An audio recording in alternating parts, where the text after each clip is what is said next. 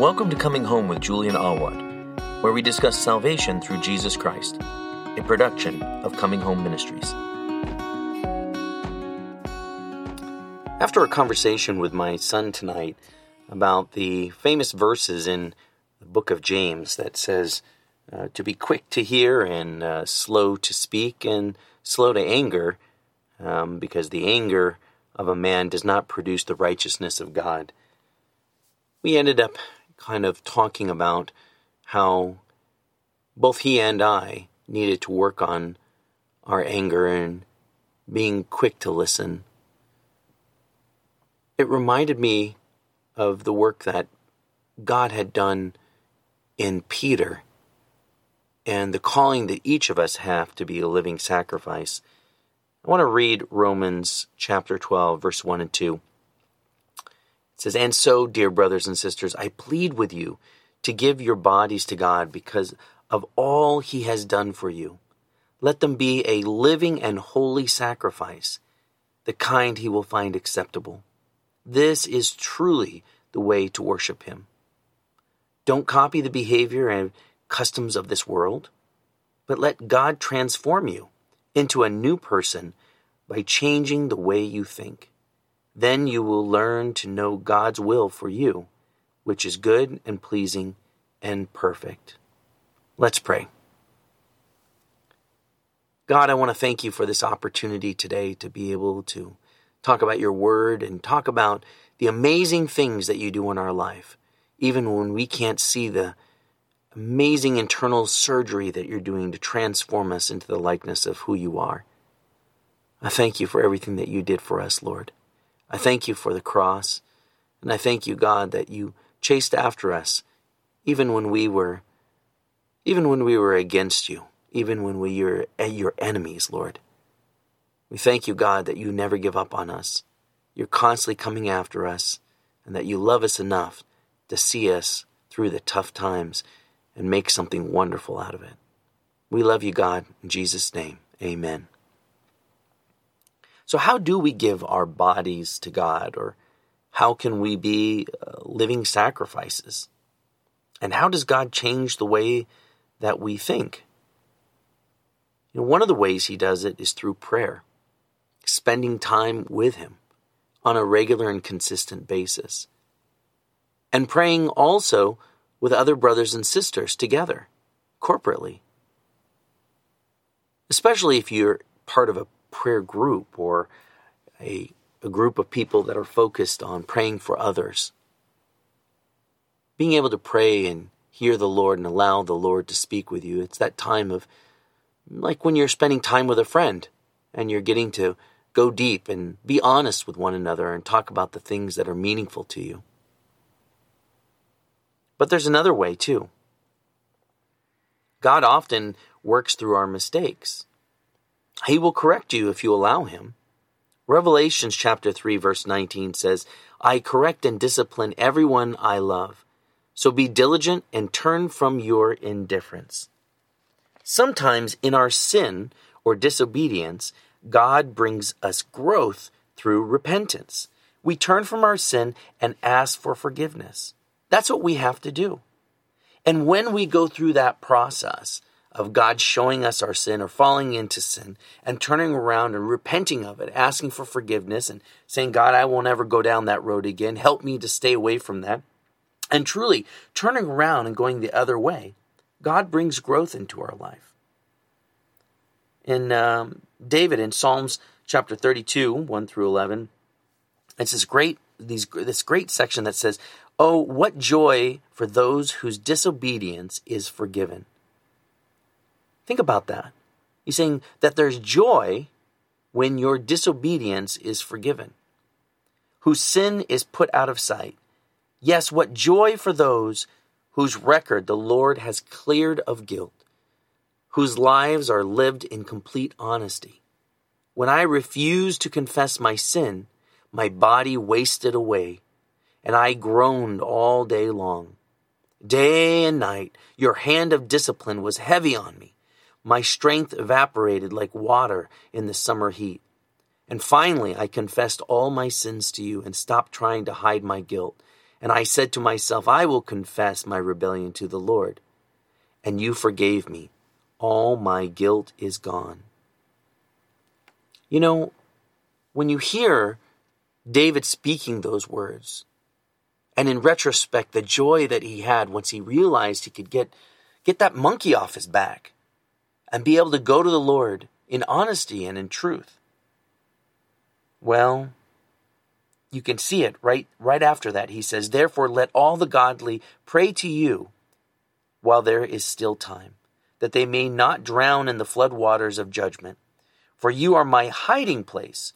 You protect me from trouble. You surround me with songs of victory. Remember that. He says, you surround me with songs of victory. The Lord says, I will guide you along the best pathway for your life. I will advise you and watch over you. Do not be like a senseless horse or a mule that needs a bit and a bridle to keep it under control. Many sorrows come to the wicked, but unfailing love surrounds those who trust the Lord. So rejoice in the Lord and be glad, all you who obey him. Shout for joy, all you whose hearts are pure. There's so much in here to unpack. But what's really important is to understand that we can call out to God and he will direct us. And there's joy, especially for those that stay obedient to the Lord. But there's also joy when there's disobedience and when we fall into sin, the moment that we turn and repent and ask God for forgiveness. When we understand that the mercy of God is available to us through his grace to come and cleanse us of all that guilt, of all that shame, of all those things and begin working on us. Remember, he disciplines everyone that he loves. He corrects and disciplines everyone that he loves. So it's important to be diligent in turning from your indifference to your sin. It's important to identify that sin early and quick and turn away from it. You know, often when God wants to use those types of situation, he uses fire. And that's another way that our lives can be living sacrifices to him and that he can change the way that we think. It's through fire. That heat can be your friend. The challenges and trials can be your friend. When we think about gold and the way that gold is refined, gold has a lot of junk in it when it's in the raw, and it has to be heated up. Then they scrape off the impurities that rise to the top. Then they allow it to cool and they heat it up again. And the more impurities come back up. Less this time than before, but still there's impurities. They scrape off that top layer and then they heat it up again. And they keep doing it until the gold is so clear and so refined that the refiner can look into it and see his reflection in that gold. 2 Corinthians chapter 3, verse 18 says that all of us who have had that veil removed can see and reflect the glory of the Lord. And the Lord, who is the Spirit, makes us more and more like him as we are changed into his glorious image. God can refine you through that process. He can use heat in your life and challenges and difficulties in order to heat you up and to help you be able to reflect his image, not only to yourself, but also to others. And he'll make you into each day and each time more and more that you'll be changed into his glorious image. You know, it was a very interesting story when we think back on Peter and what Peter went through right at the end of the time with Jesus and then right afterwards. Peter was humbled. You know, in Matthew chapter 26, verse 31, and then in 33 through 35, I'm going to read this section here. It says that on the way, Jesus told them, "Tonight, all of you will desert me. For the scriptures say God will strike the shepherd, and the sheep of the flock will be scattered." Now Peter declared, "Even if everyone else deserts you, I will never desert you." And Jesus replied, "I tell you the truth, Peter. This very night, before the rooster crows, you will deny 3 times that you even know me." "No," Peter insisted. Even if I have to die with you, I will never deny you." And all the other disciples vowed the same. He was emphatic. He told the Lord, "No, I will never do that." Which is strange because at this point he had realized that Jesus not only could do miracles, but was the Messiah, the Son of God. And here he was arguing with Jesus. Jesus told him, "You're going to even deny me." And he fought back and said, "No." Reminds me of times in my life when I knew that I was doing something wrong and I needed to be corrected. And when God brought that correction or brought wisdom into my life to be a different way or do something differently, how I fought back. But the minute I'm realizing as I'm getting older and as I walk with the Lord, I'm starting to recognize those moments and say, "Lord, I know you know better." Because oftentimes, we're in those situations, what we're realizing is that God is telling us things that we really don't want to hear, often about ourselves. And sometimes God even tells us things to do that we don't want to do. And it's in those 2 moments that we have the opportunity for real growth. Because when he's telling us about things we don't want to hear, and when he's directing us to do things that we don't want to do, we have a decision. We're presented with an opportunity to either choose God in everything and let our lives be a living sacrifice to him, or choose our way. And choose that selfish flesh that's speaking out and saying, "No, God, I want to do it my way." But if we're truly called to be living sacrifices, it means everything. It means everything. Matthew chapter 26, verse 69 through 75, it says, "Meanwhile, Peter was sitting outside in the courtyard. A servant girl came over and said to him, 'You were one of those with Jesus, the Galilean.' But Peter denied it in front of everyone. 'I don't know what you're talking about,' he said. Later, out by the gate, another servant girl noticed him and said to those standing around, 'This man was with Jesus of Nazareth.' Again, Peter denied it, this time with an oath. 'I don't even know the man,' he said. A little later, some of the other bystanders came over to Peter and said, 'You must be one of them. We can tell by your Galilean accent.' And Peter swore, 'A curse on me if I'm lying. I don't know the man.' And immediately the rooster crowed. And suddenly Jesus' words flashed through Peter's mind. 'Before the rooster crows, you will deny me 3 times that you even know me.' That you will deny 3 times that you even know me." And he, Peter, went away weeping bitterly. I can't tell you how many times where I've been in my life that I've been confronted with something like this. And it was in those times that suddenly I realized that I really was aware that I had let God down, that I had made the wrong decision. And there was shame, and I wanted to hide. I cried, and I wept bitterly, like Peter did. In some of those situations, it took a lot. It took a lot for me to come out of it and to admit to what had happened. This story means so much to me because there have been so many times where I've stood up and declared God was everything. And God said, "Oh yeah, let me show you one area that you have yet to surrender." And it was in those moments where I was presented with something that I didn't want to hear, with something I didn't want to do. And it was in my disobedience that I wept bitterly, recognizing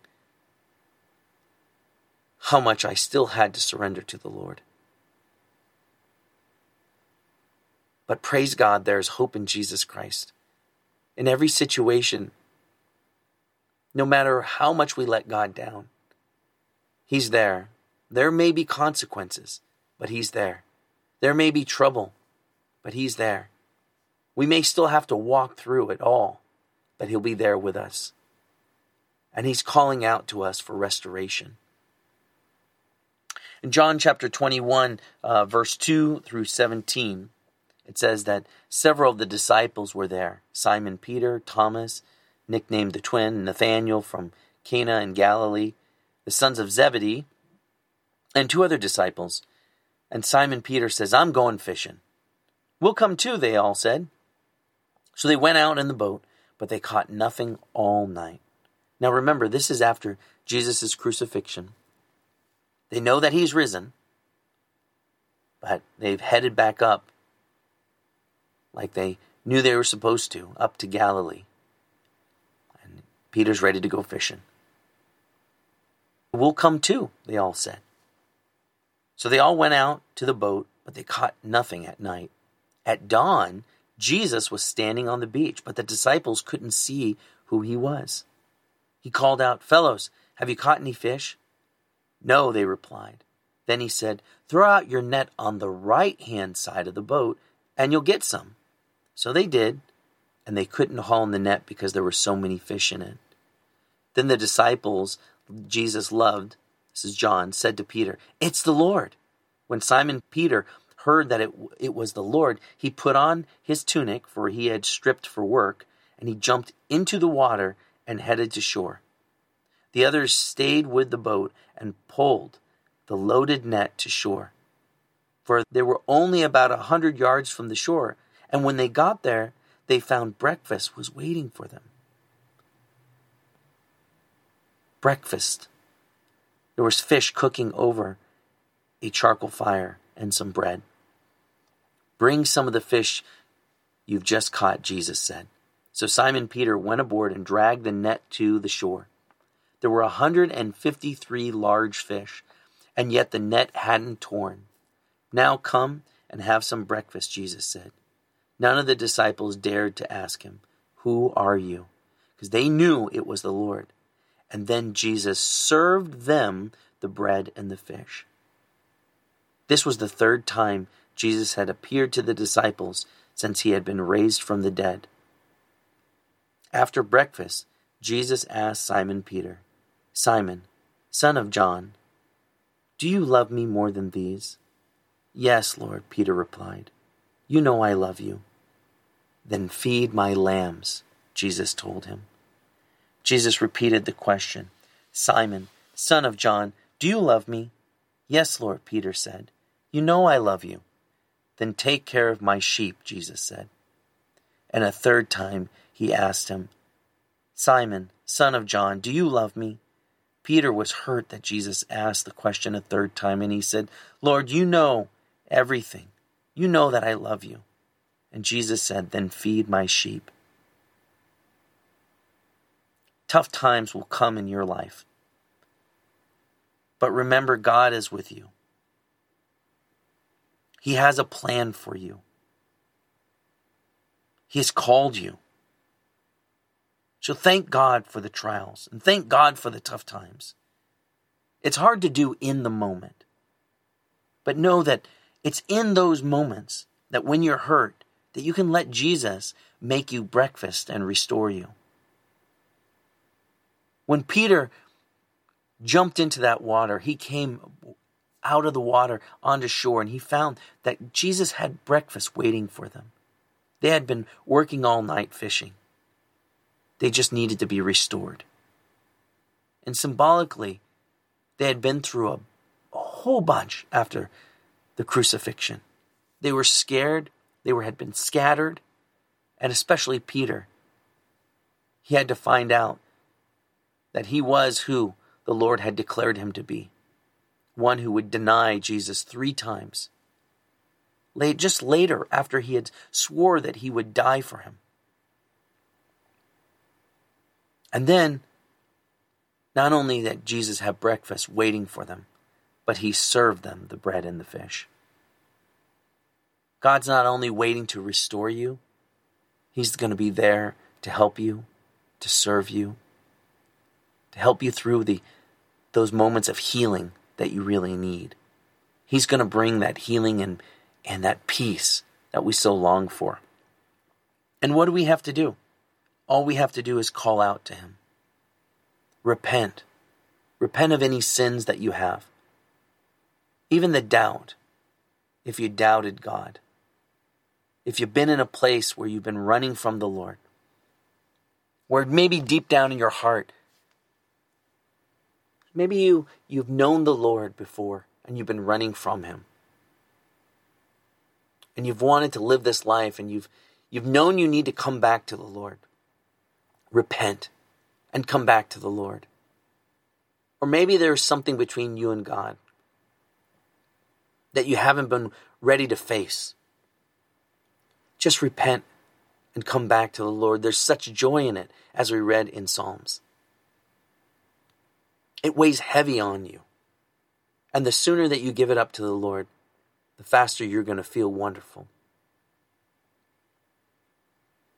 Or maybe there's some sin in your life that you pressed down from a long time ago that you just want to forget about. But the truth is that it's lingering in the back of your mind. Go before the Lord. Repent. Get rid of it. Put it on God's shoulders. And be transformed by the Lord, our Lord, King Jesus. If you haven't given your life completely to Jesus, if you haven't become a disciple, if you haven't picked up your cross to follow Him, why wait? Today is the day. Today is the day that you are called to come to Him and surrender completely. But the only way to surrender your life to Jesus as your Lord and as your Savior is to understand He's your Savior from sin. Because that sin brings about the wrath of God upon you, upon everyone. So, if you want to start serving Jesus today, we have to understand and be willing to admit that there is not one who is righteous, not even one person in this world, because all of us have sinned and fallen short of the glory of God. We have to admit that we are sinners and that we're in need of a Savior. If you struggle with that, if you struggle with the fact that truly you are a liar and probably a thief, and you've probably used God's name in vain, so you're a blasphemer. If you struggle with these labels,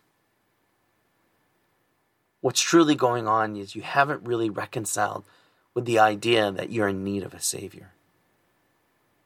And you need to know that all of us have fallen short of the glory of God. Not just you. We all have. And that God's standard of perfection is holiness. And there is zero room for any sin. Whether it happened last week or 10 or 15 years ago or when you were a teenager, there is no room for any sin. He's a holy and righteous God. And He is merciful, kind, and loving. But He's the kind of God that demands perfection.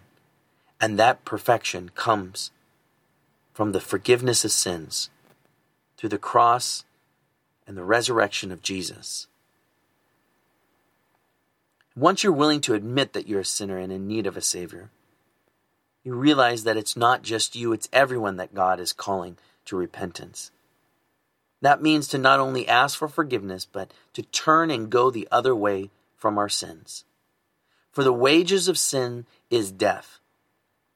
Because of our sin, that's why we die. But the gift of God is eternal life in Christ Jesus our Lord. That's Romans 6:23. But God demonstrates His own love for us in this. While we were still sinners, Christ died for us. He wants you just as you are. So turn your back on sin. Call on Jesus to save you and trust in Him for your salvation. If you declare with your mouth that Jesus is Lord and believe in your heart that God raised him from the dead, you will be saved. For it is with your heart that you believe and are justified, and it is with your mouth that you profess your faith and are saved. Just call out to God today in your heart. If you want to follow the Lord, but you don't know what to pray, you can repeat after me this prayer. God, I know that I'm a sinner and that the wages of sin is death. I believe that you sent your Son, Jesus Christ, as a payment for my punishment. I declare that Jesus is my Lord and profess my faith for salvation through the death and resurrection of Jesus. Thank you for your grace, forgiveness, peace, and gift of eternal life. Amen. If you prayed that prayer, your next step is to dig into the Word of God. Get a physical Bible and download the Bible app on your phone. Read it every day without excuse. Look for a Bible-focused church to get connected with other believers that will help you grow in the Lord. In Jesus' mighty name, amen. Just fill my heart with your love. Help me share it with my brothers.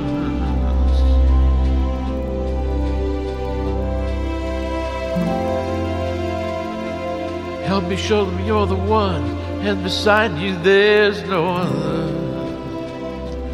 Oh, I just can't be strong.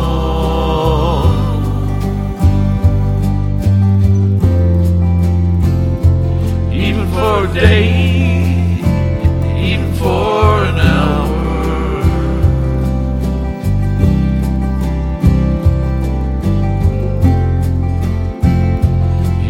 For a moment without your love.